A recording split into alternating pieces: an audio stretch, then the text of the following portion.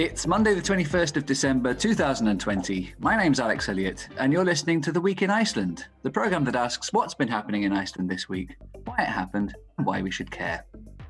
I'm joined this week by the linguist and lecturer of Icelandic, Jón Símon Markússon. Welcome to you.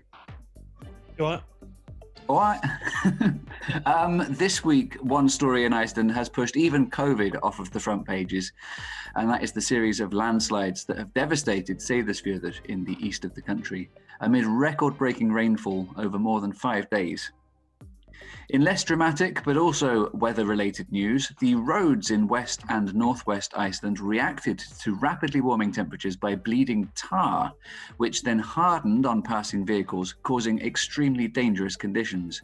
People were even asked to avoid travel because of it. On the pandemic front, yes, we don't escape that. Officials are worried that the new outbreak will start affecting Iceland and growing quickly for the end of the holidays. They'd already braced themselves for January, but they're bringing that forward. Þórólfur Guðnason is in quarantine. Iceland was mistakenly flagged by Bloomberg as not having ordered enough vaccine doses. And European regulators are meeting this lunchtime and will in all likelihood approve the Pfizer vaccine, meaning priority groups can start being inoculated here as soon as the supplies reach the country the coming days. I hope I'm a priority. You're probably not. In the other news, Alþingi almost unanimously supported the Prime Minister's bills on gender self-determination that are described by some as an important step in Iceland and for the whole world. And finally, there's the little matter of Christmas, just hours away. So where would you like to begin? Maybe, well, I think over either Seyðisfjörður or COVID. Seyðisfjörður is by far the biggest story of the week, and for good reason. Some of the scenes coming out of there are awful. Luckily, no one died. Yeah, blimey. It's like, you just imagine it, this, a relatively small town, 10 houses of this 11, I believe. Oh, was it 11? Yeah, that's right. Yeah, it was at least, I think you said at minnstakosti, at least 10 houses. Just devastating to see. You can't imagine. I mean, it's kind of like an axiom now. People say you can't imagine how people feel, but you literally can't. To just have an house 1 minute and then see it swept out to sea the next. What do you do? How do you continue? Like, how do you position yourself towards the future? It's just devastating. I mean, they're talking about the biggest loss of cultural assets in modern times in Iceland. And I don't think that's hard to believe at all. No. I actually got a couple of friends that moved there very recently, in the last 3 months. And as I understand it, their house was one of the first in that row of houses that wasn't carried out to sea. Names are Þórður and Elsa, and they apparently saw the landslide coming out of the window and managed to run out in time. But of course, they weren't sure at the time whether it was going to sweep their house away as well. I think also, knowing people there and worrying about people there makes it brings it slightly closer to home, it's just devastating to see. Talking about preparedness, they're more used to the threat of avalanches than mudslides, especially in the middle of winter. It's a big surprise. They're talking about record-breaking rainfall. It was like, I don't know what they were talking. I can't remember now. It was like 800 or 900 millimeters of rain in 5 days. Yeah. Which is a national record, not just a local record. And what can you do to prepare for that, especially when you live next to a mountain? Yeah, I mean, again, I was kind of surprised. I actually, to begin with, I was telling everybody it was an avalanche. You just expect that's what it's going to be, and then you look at the pictures and well, that's not snow, it's mud, or whatever it was, like it's skriða. And I suppose it came to shock as a shock to people there as well. This doesn't happen that regularly in at this time of year, I suppose. Mudslides or whatever it was. Well, no, I mean it's the temperature's been very high, well above freezing, and yeah. And I do feel like maybe we in the West haven't noticed it as much because the weather's been nice here, but it's been unusually nice for an unusually long amount of time. And I feel it might be the other side of the same system that's kind of got stuck over Iceland. Because, I mean, think about it. We've had temperatures of 5-10 degrees with sunshine for 2 weeks now. That's unheard of too. Yeah. And very lucky in our case. It's pretty scary, but it's a good thing that the idiot in the White House has been displaced, I think. Good news for the rest of the world. Well, as climate change scientists always say, you can't pin any one event on Trump. No. But, because we're talking about a kind of a trend of change. We can pin that on well, not on Trump, of course, but we can, it's good to get those people out of the way. The only thing that's predictable and regular about the Icelandic winter is that it's going to be unpredictable and irregular. Oh, yeah. But it does seem, it's unusual, certainly. I remember a few going back home. Go on. Go ahead. I was in, about 10 years ago, I was in Patreksfjörður around this time. Yeah, it was over Christmas. And pretty much the entire upper part of the town was evacuated because of avalanche threat. And we people came to the house that we were staying in. My then parents-in-law, their house was right at the top of the town, and we were evacuated. Luckily, a lot of my ex's family lived there, so we could go to someone that lived in a lower elevation. But I think that was avalanche threat, and just that in itself is an upheaval. Because you're told to kind of leave pretty much everything behind, take your pets and go. But seeing this film is just such an extreme thing that's happened. Like you said, luckily nobody was killed. But for 10 people to lose their entire homes, at least 10 people 10 houses to have been swept out to sea, and the evacuation of the entire town is just such an operation, And then you think about the people, when they're able to head back. Like, how do they start to rebuild their lives? These people that have lost their it's just absolutely devastating. I mean, that is happening already. I think most people have been able to go back now. The emergency level has been reduced to a danger level, which is going in the right direction at least. And they're looking at getting the remainder of the residents back today. Obviously not into the houses that have been destroyed. No. I mean, obviously on the other side of that, there's the response to it. And that seems to have been fantastic.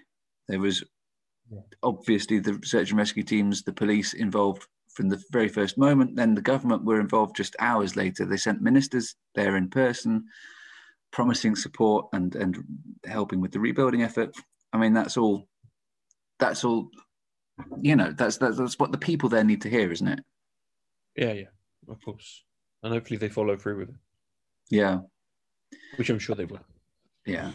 I mean, Seyðisfjörður, for people that don't know, is quite a culturally important town. It's a small town, but it kicks well above its weight for cultural and historical reasons, doesn't it? Oh yeah, totally. Particularly in the last few years, it's been kind of a cultural hub in the East. Younger people have been moving there from Reykjavik. People that have no ties to the place in terms of family, just the cultural. The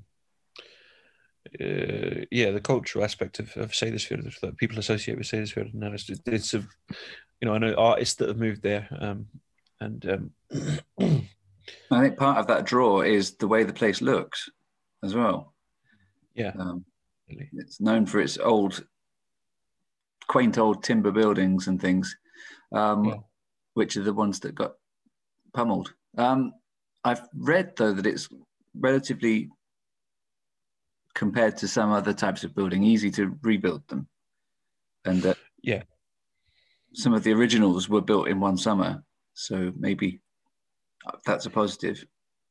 And I wonder, were some of them listed? If they're the oldest houses in the town, if they're listed, then I suppose that maybe the government will be more keen or eager or willing to rebuild.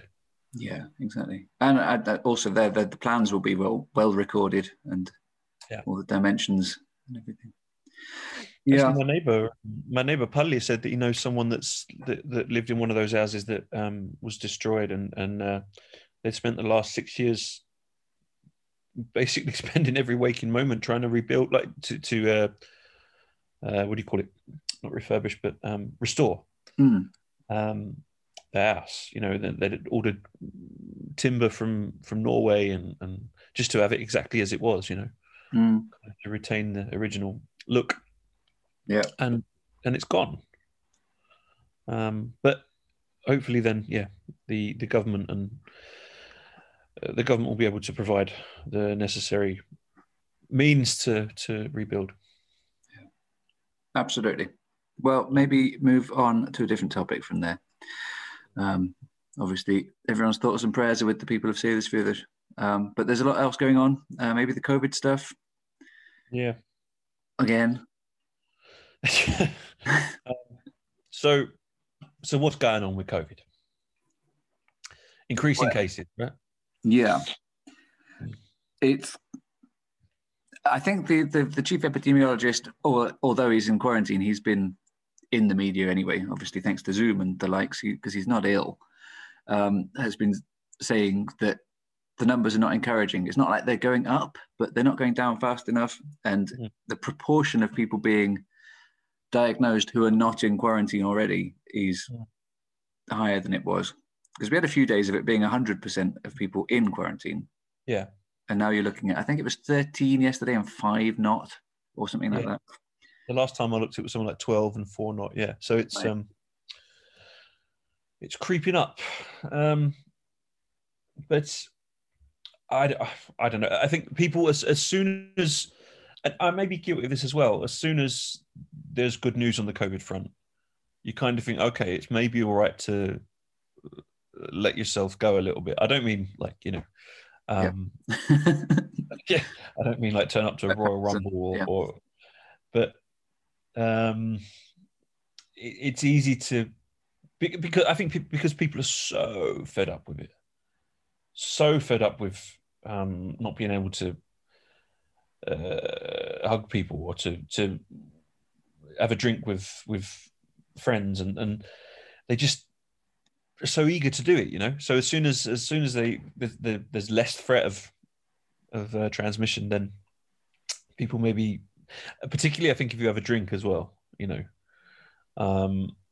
A couple of times I've met a friend of mine at her place, and we've had a drink, and then the suggestion comes up: should we invite this person? Should we invite this person? You're like, oh, maybe not.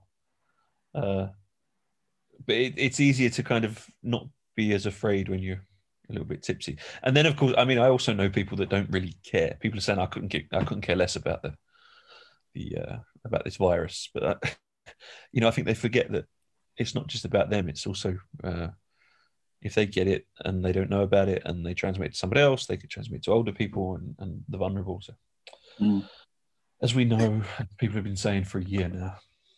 Well, the authorities around the world were saying at the very beginning, like almost a year ago, you know, if we do our jobs right, people will be blaming us for having overreacted. And that is kind of the case, isn't it? The more you do... The opposite is happening in the UK at the moment. Boris Johnson's pretty much being blamed for having underreacted. Well, interesting you mentioned the UK, because both Þórólfur Guðnason and Kári Stefánsson, the head of Decode Genetics, have said this weekend that they're not convinced by this British strain argument. It exists. It's been diagnosed here in Iceland in one person. Okay. But they're not convinced it is 70% more contagious as is being claimed. Kári says if it's more contagious at all, it's only by a tiny bit. Now, I don't know why this is their reaction and this is in the news here, whereas you look at the BBC, for example, and they're just putting this out. It is 70% more contagious. So I really don't know where that. Well, I think if it's only been diagnosed in one person here, then the Icelanders won't have direct access to. Oh, they do. They all of the new, what do they call them? Mutations or variants are put into databases for study. Strains, precisely by companies like Decode. That's what they're doing. That's literally what they're doing. I think if you've not seen the local spread of this particular strain, then it's slightly more difficult to say just how contagious it is than in the UK, where it's this particular strain has spread significantly. So the information on how contagious is more available, or kind of direct access to the people on the ground. Which seems, But why come out in the media then and say anything if that is true? Which it should be plain obvious to everyone that is true. So I know Kauri is always ready with an opinion. Are we going to talk over each other the entire time? Right?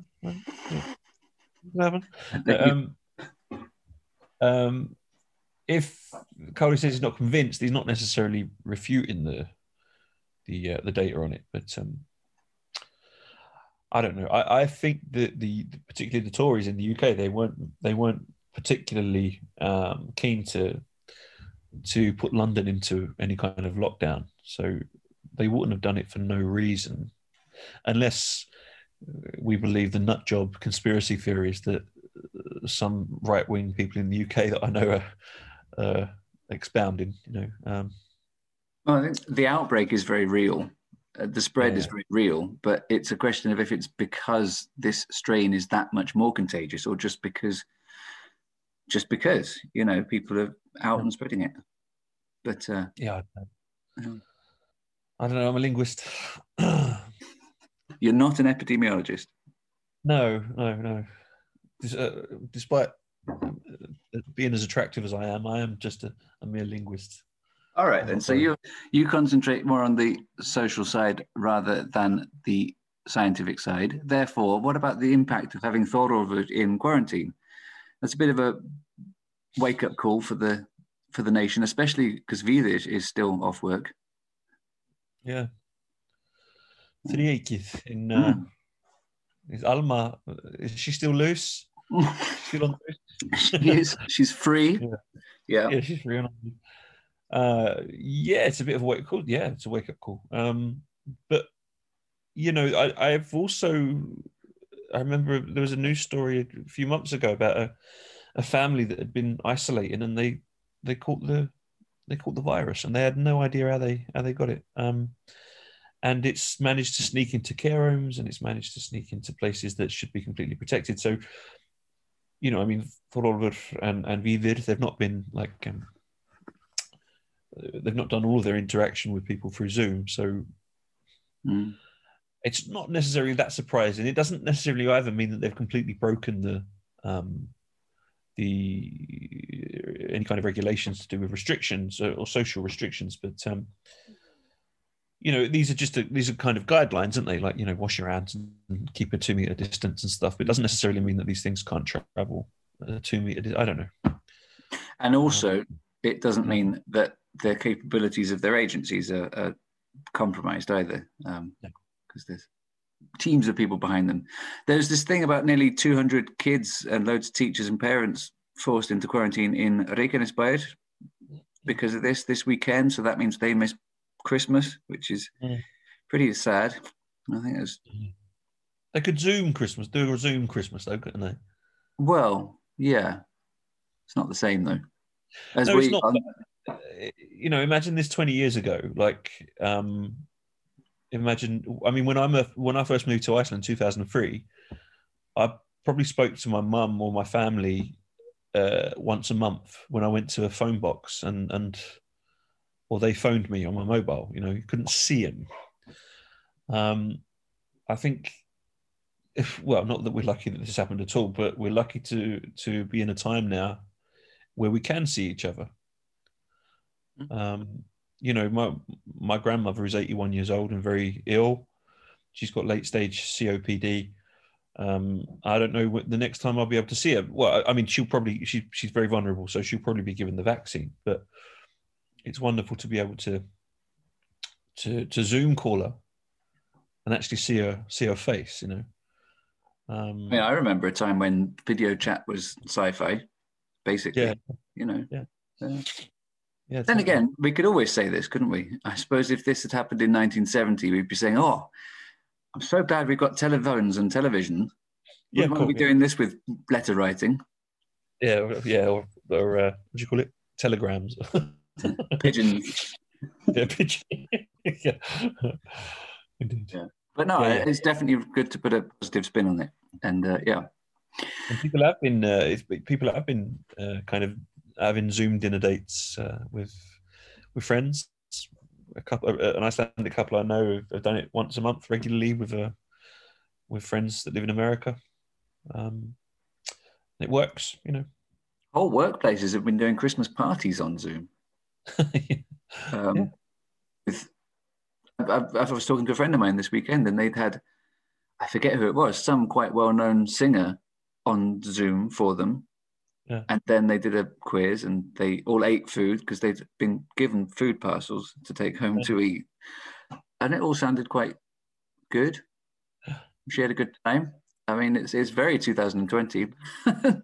Yeah. COVID Zoom. Yeah. Yeah. Well, time is rocketing on. I think talking about celebrating on Zoom, we should maybe just talk about celebrating full stop. It's a very different Christmas this year. It's happening. We're there.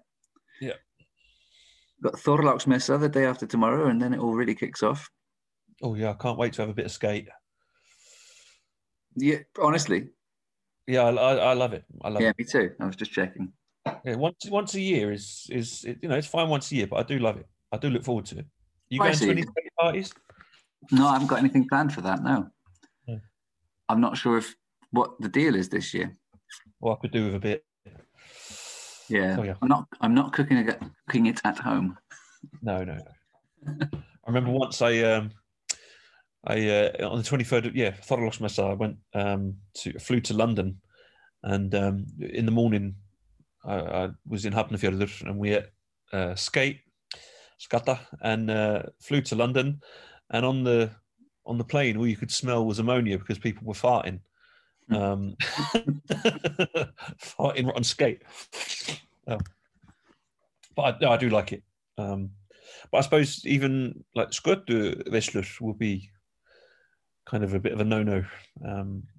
Well, Kári the fishmonger in Ísafjörður, who is for some reason the national face of skate, for some reason, I believe, he says it's not going to stop us. Obviously, the big banquet or big parties are cancelled, but we're just going to have lots of small ones. Yeah, socially distanced. Socially distanced, 10 or fewer. And obviously, it's a tradition that came from the Westfields. I suppose that's why he takes this very seriously.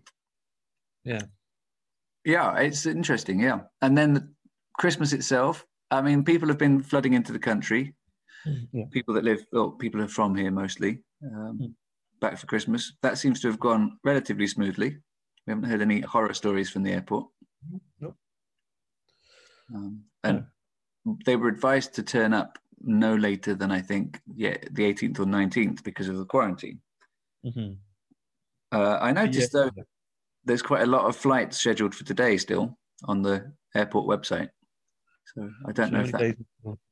Well, maybe some people will just be returning home to family as well, like going straight back to family so they can quarantine with family. Yeah, that is... Yeah. That is a thing. Yeah, definitely. But it's going to be a weird Christmas for a lot of people, I think. You know, for people that are used to these big family gatherings, it's going to be... And we should mention, since this is Ruv English, the international community and how many foreigners that would normally go away for Christmas are here this year, myself included. Yeah. Me too. Yeah. My so I teach Icelandic as a second language at the university, and a lot of my students, well, all of my students are non-native speakers of Icelandic.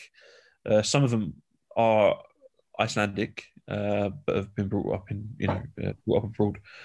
But most of them don't have any Icelandic heritage at all, and there's quite a large number of students this year that are not going back to their families for Christmas.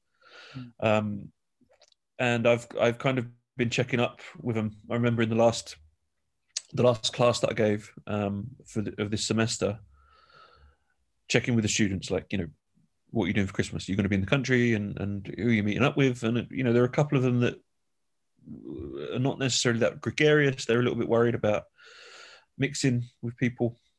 So there are going to be some people in the country that possibly spending Christmas on their own.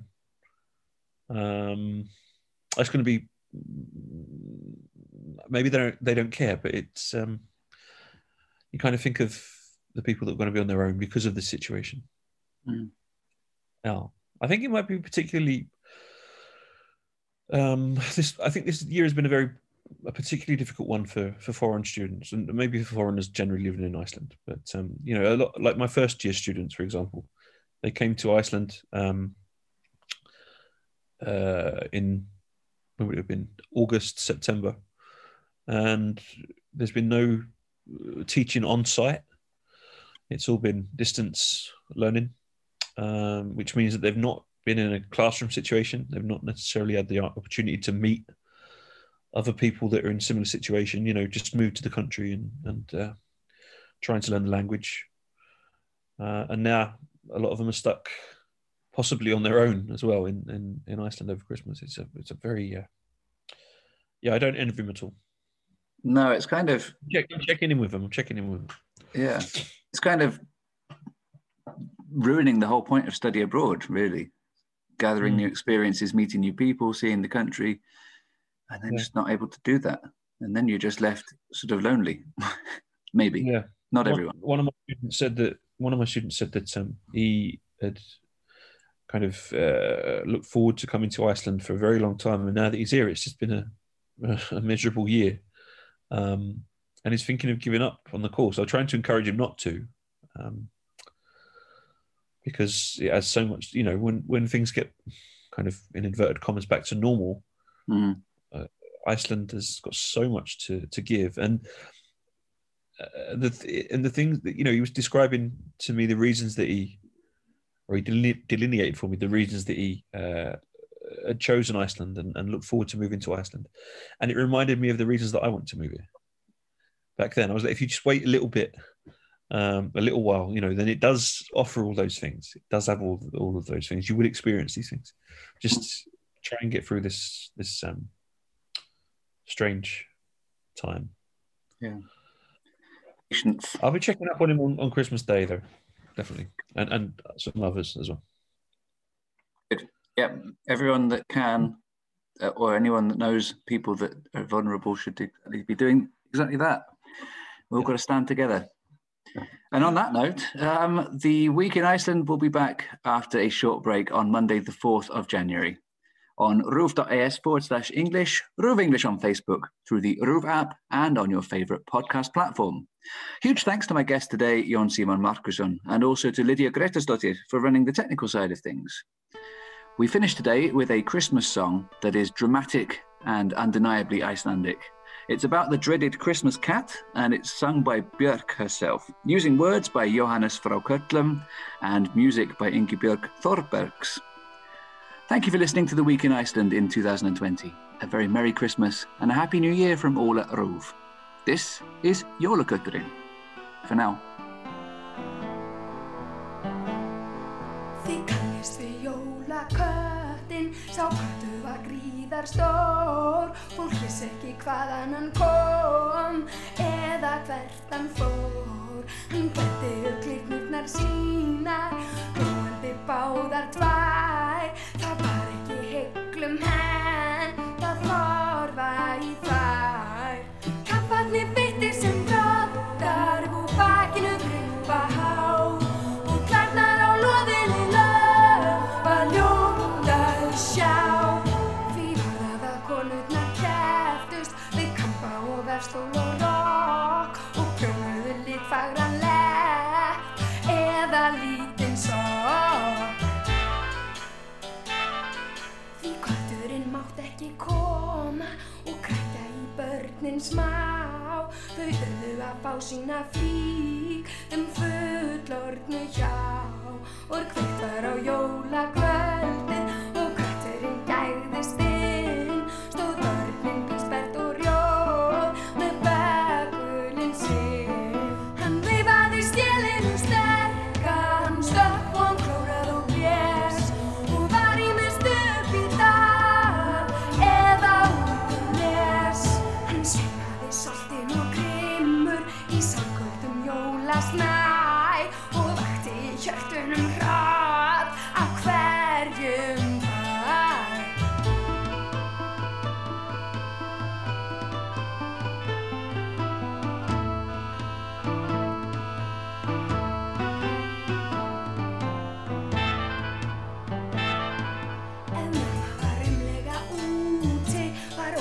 Samstundis vís, allir vissi hann veiddi menn, en vildi ekki mís. Hann lagðist á fátæka fólkið sem fékk enga nýja spjör. Fyrir jólin og barsleð og bjór, við báðust björ. Frá því tók hann ætíð í einu, allan þess jólamat, og aftan svo oftast hann sjálf, ef hann gat. Sum höfðu fengið svuntu og sum höfðu fengið skó eða eitthvað sem þótti þarft en það var nóg. Því kisa mátt enga neta sem einhverja flíkina hlaut. Hún hvæsti þá heldur ljót og hljóp á braut. Hvort hún til veit ég ekki, en naumurði hennar för ef allir eignuðust næst einhverja spjör. Þið hafið nú kannski í huga að hjálp ef þau verður á. Máski en finnist einhver börn sem ekkert fá. Máskja litin af þeim sem líða af ljóskorti heim sem bál. Gefi ykkur góðan dag og gleðileg jól.